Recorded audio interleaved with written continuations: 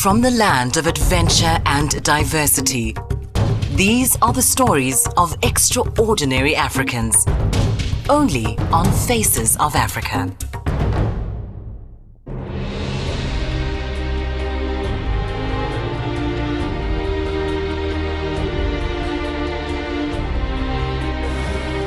It's new, it's different, it's a challenge.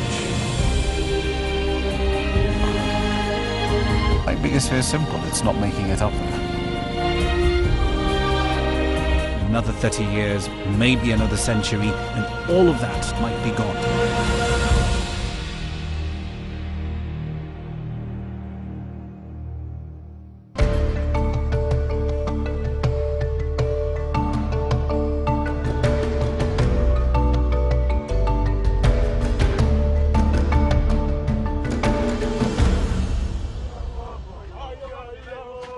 Nice music, eh?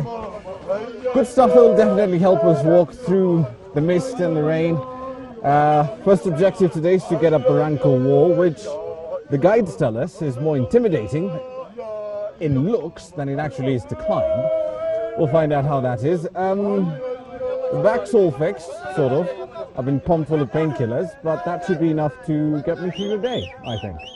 So, let's get on, shall we?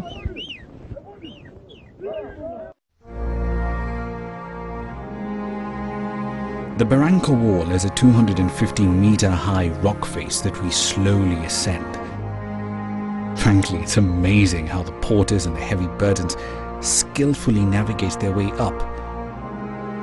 It's wet and it's slippery, and there's a surge in the number of climbers now that we are in the final days of our trek.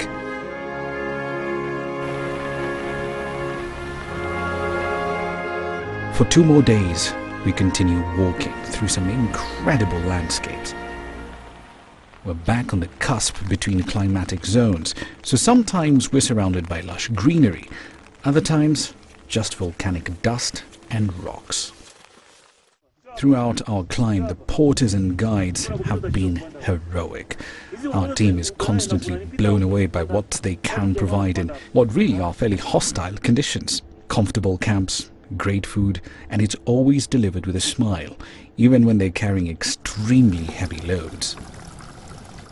An army marches on its stomach, and frankly, so do we. And the meals here, frankly, have been absolutely excellent. You'd not believe what comes out of this particular tent. So let's go check out the conditions in which they actually do cook. This, despite what it might look like, is where 3-course meals get banged out on a daily basis. And it just gives you a sense of, all the odors of home. Garlic being crushed, the meat being sliced up, it's all in here. Your starters, your main course, your dessert. And it's all being locked up by this excellent team of cooks that we have. I tell you, these guys are amazing and have kept us fed, energetic, getting the job done.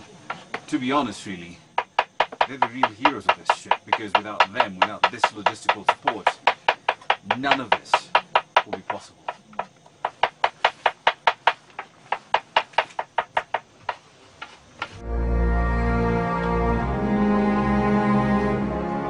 Despite their job being extremely tough, not all porters are looked after or paid well. Some earn as little as $5 a day.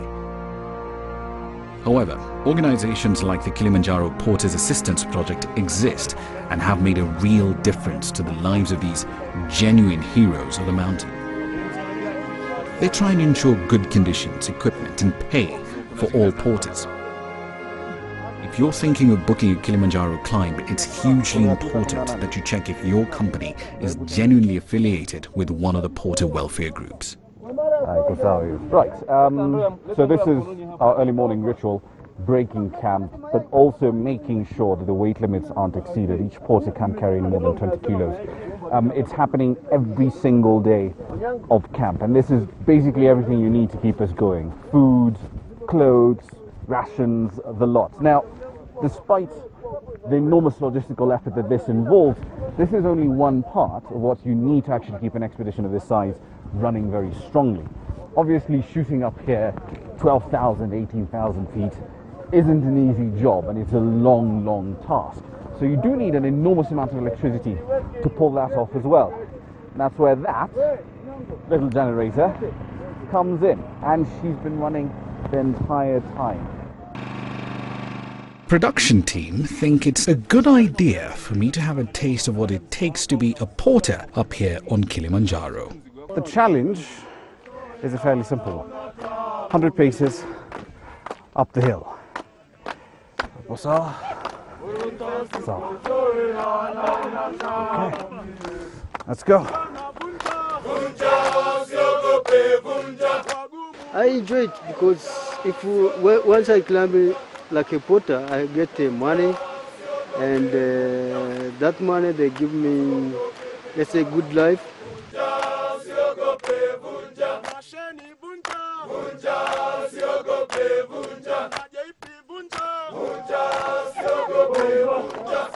My legs on fire. It's amazing these guys can do this day in, day out. You need a lot of fitness to pull this off. These guys are amazing.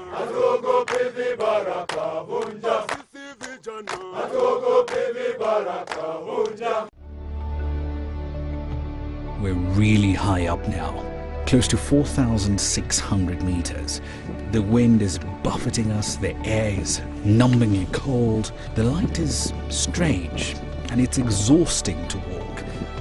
The landscape seems barren and empty, but if you look carefully, there are glimpses of life everywhere. Our next camp is our last before we make for the summit early tomorrow morning.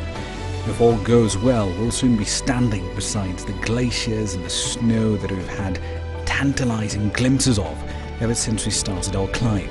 But it's not going to be an easy day. It is at least a 6-hour trek, and the risk of altitude sickness looms larger than ever. After all we've been through, not making it would be devastating.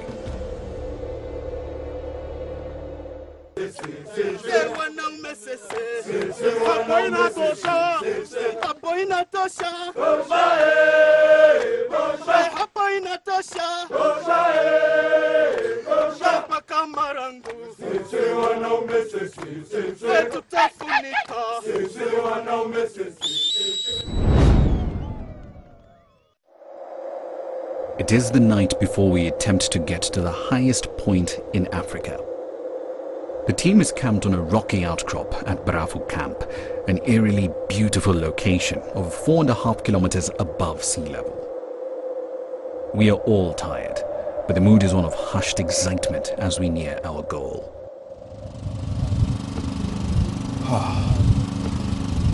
So tomorrow's D-Day. After what feels honestly like a month of walking.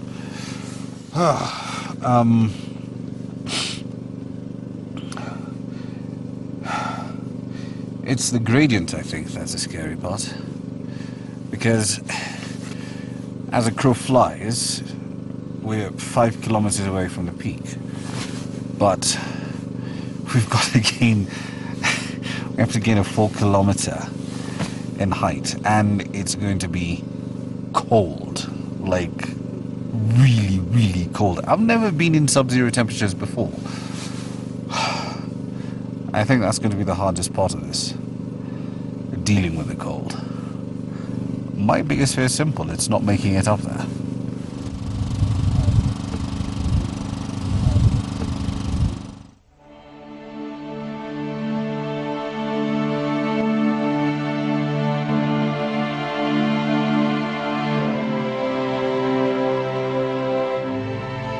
We emerge early from our tent to begin what is hopefully our last section of uphill trekking.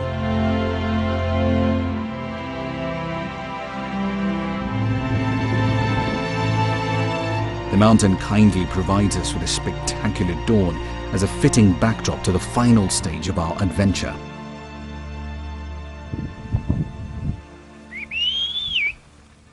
It's slow going on shifting scree, and we're all expecting the symptoms of altitude sickness to hit at any moment. But Simon, our guide, is cautiously optimistic. Everyone seems having the spirit of moving forward, getting up toward the top. It's going to be a long day, and we are expecting that. Kilimanjaro, we all think of is a walkabout, but it's not a walkabout. It's the mountain. So people have to be very aware of the high altitude mountain. It can take a life very quickly. Despite the fears, I can't help but think back to the first people and their guides who tried to climb this mountain. It is difficult enough with modern equipment and a well-trodden path. It's bewildering to consider the toughness and determination needed by the climbers on these slopes in the late 1800s. Plus, they were going into it blind. They didn't know what was up there. We're level with the Redmond Glacier, which means we're nearly at Stellar Point on the rim of Kibo's crater. Uhuru Peak, the highest point in Africa, is an hour or so on from here. We're at 18,000 feet. The only guys who ever get to this level need engines and pressurized cabins to get here. We walked. This is like 45 kilometers from where we started. 45 kilometers! And you're at 18,000 feet. Yes, the air's thinner, it's cold, but you can breathe. And there are glaciers everywhere. We're almost there. But day's not over yet. We just finished 90% of it. Now I've got to get up there. It's a little odd that a lump of rock on the rim of Kibo's crater, which is slightly higher than the hundreds of others around it, can be such a draw to thousands of trekkers every year. But when you're up here and you've walked so far, you can think of little else except getting to that famous landmark.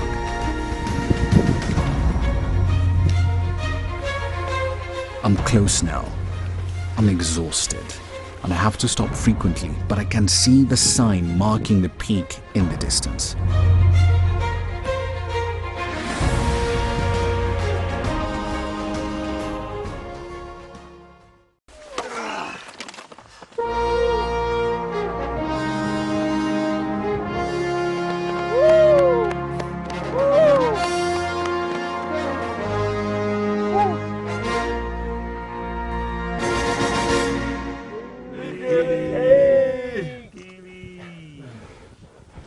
Yeah. When you talk about Kilimanjaro, more often than not, it's about stuff like this: getting to the top and then taking a bunch of pictures over there and game over. But the truth of the matter is, there is so much more to this glorious mountain, the highest freestanding one in the world. It's about time we explored it.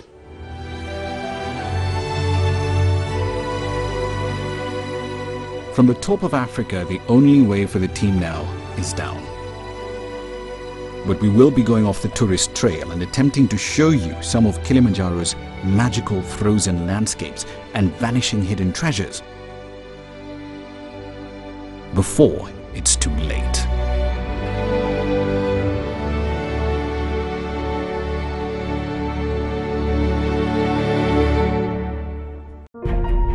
We all enter this world with the universal greeting. We then learn to speak. Bonjour, comment allez-vous? Hoy estoy muy contenta. Though our languages, cultures and traditions may differ, we still share one thing in common. We have hope for humanity and the world. Donated an additional German railway company Deutsche Director of the Bahn, International the 26th United Nations Climate. Hear the difference. Join our global network to connect with the world. From the land of adventure and diversity come tales of survival, success and ingenuity. These are the stories of extraordinary Africans, only on Faces of Africa. We are at the highest point in Africa, on top of Mount Kilimanjaro. We're going to explore the summit And to do that, we need to move on to what must be the highest campsite in Africa. There is no set trail to where we're going, and for a snow and ice rookie like me, it's going to be an interesting cross-country trek.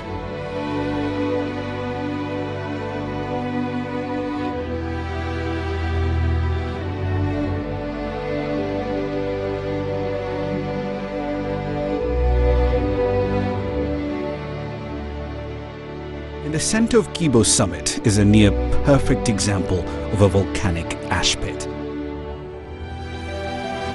And it's one of the most breathtaking sights you will ever see.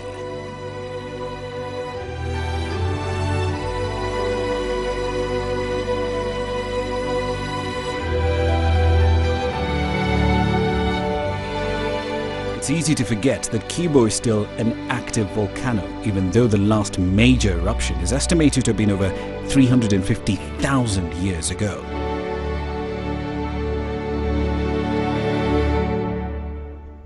At last, our camp is in sight. Settled at the foot of the northern ice field, and surely one of the most dramatic places to spend a night. The guides told us that sleep may be hard to come by at such a height. And yet, being awake in such a unique place isn't really a bad thing. With morning comes a clear day, and a chance to explore a truly magical landscape.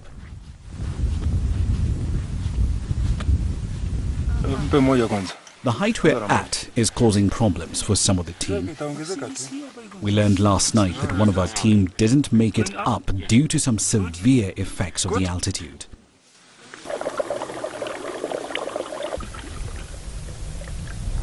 Even the team of guides and porters, people used to working at this level, has been reduced in order to limit the number of them exposed to the harsh conditions. Despite this, our camp seems as well maintained as ever, and the day-to-day tasks are carried out as usual.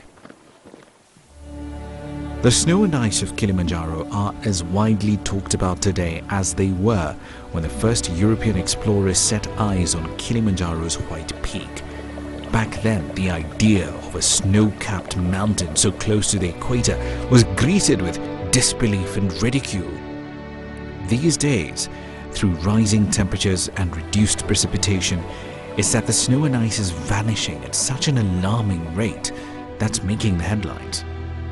And they're disappearing not because of any large increase in temperature up here, but, believe it or not, due to a lack of snow. If ice is melting at its normal rate, but there's no precipitation to replenish the glacier, it will inevitably vanish. This year, with higher than normal snowfall during the region's short rains, the height of the northern ice field has grown by 4 meters back to its level in 2011. Because it's still a big glacier, snow can pile up on top and freeze solid. However, the total area of the northern ice field continues to reduce as it takes a huge amount of snow to expand a glacier sideways. This glacier used to extend to like way over there. Just over the ridge, this ridge in front of us, it's the small ice patch. Yeah. Since I came to the northern ice field, the glacier used to be there. So how long, based on various estimates, until this disappears? Well, based on some publication or some scientific I'm working with, they say this might last up to 30 years. The remaining of the northern ice field as the biggest glaciers, unless otherwise something terrible will go wrong that might take the glaciers more quicker. So this is the weather station for University of Innsbruck. This has several things going on here. Every time there's a glacier here, they can tell by looking at the temperature. And so these are the temperature and these are the wind speed. So when they take it down and they can analyze the weather pattern throughout the years. This was put in 2003. Before then, the glacier was permanently here. And you can see how much of a glacier has retrieved.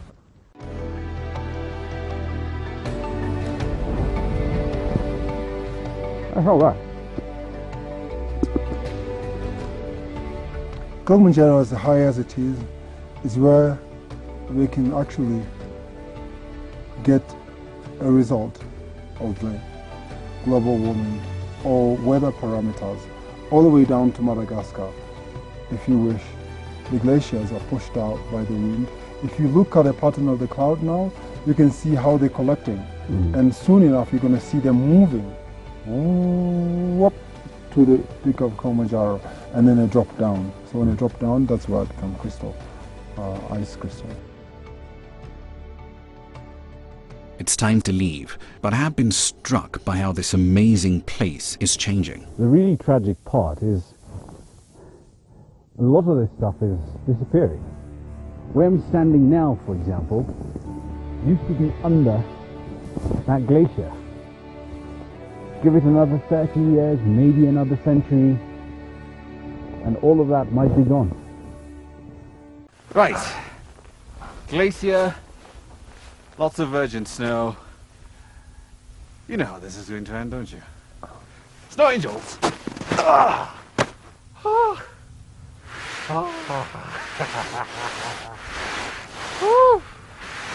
I've thought of doing this many times, but obviously, only two places you can do this.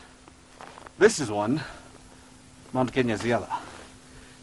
Yeah, but that's the only thing I'm going to take from the mountain. Snow angels.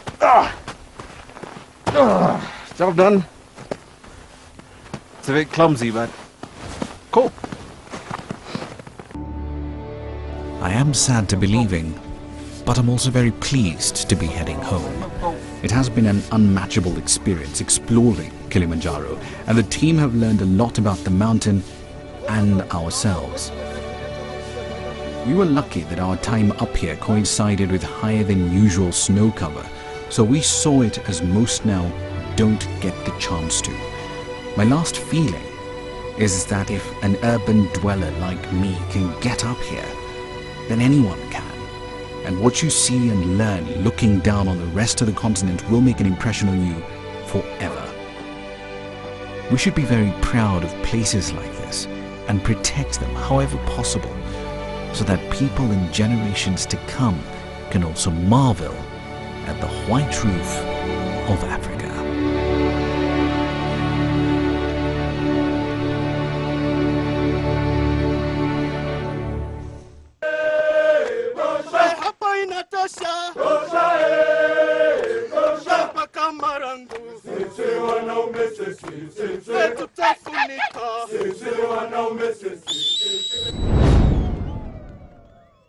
Best days, I've got two of those.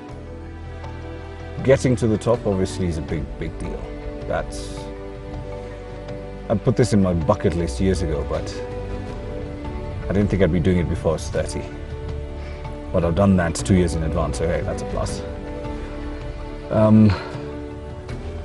The Barranco Wall, that was fun. Because it was the perfect example of something might be intimidating, but if you put your mind to it, you can crack it.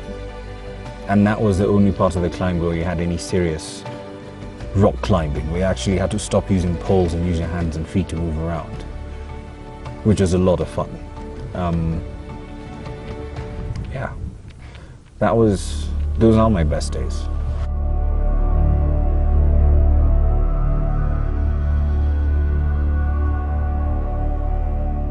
It's very challenging for a cameraman because you have to keep yourself fit. You have to look up on your camera, your equipment. Then for the last 12 years as a cameraman, this is my first challenging shoot I did. Then I'm happy I did.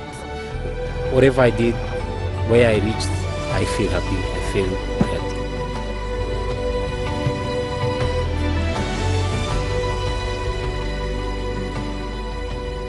I think my worst day was the trek from the Mtimkubo camp to Shira 1. Because I knew it's easy for you to say, okay, yeah, it's a 700-meter climb, but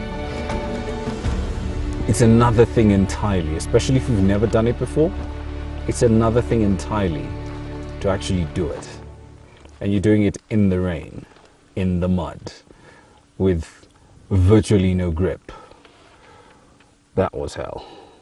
And I don't think by that time I'd gotten into the rhythm of the mountain. So to quote what our guy Joel says, you've got to drink before you're thirsty and you have to eat before you're hungry. By the time I stopped to do that, I was gone, completely gone.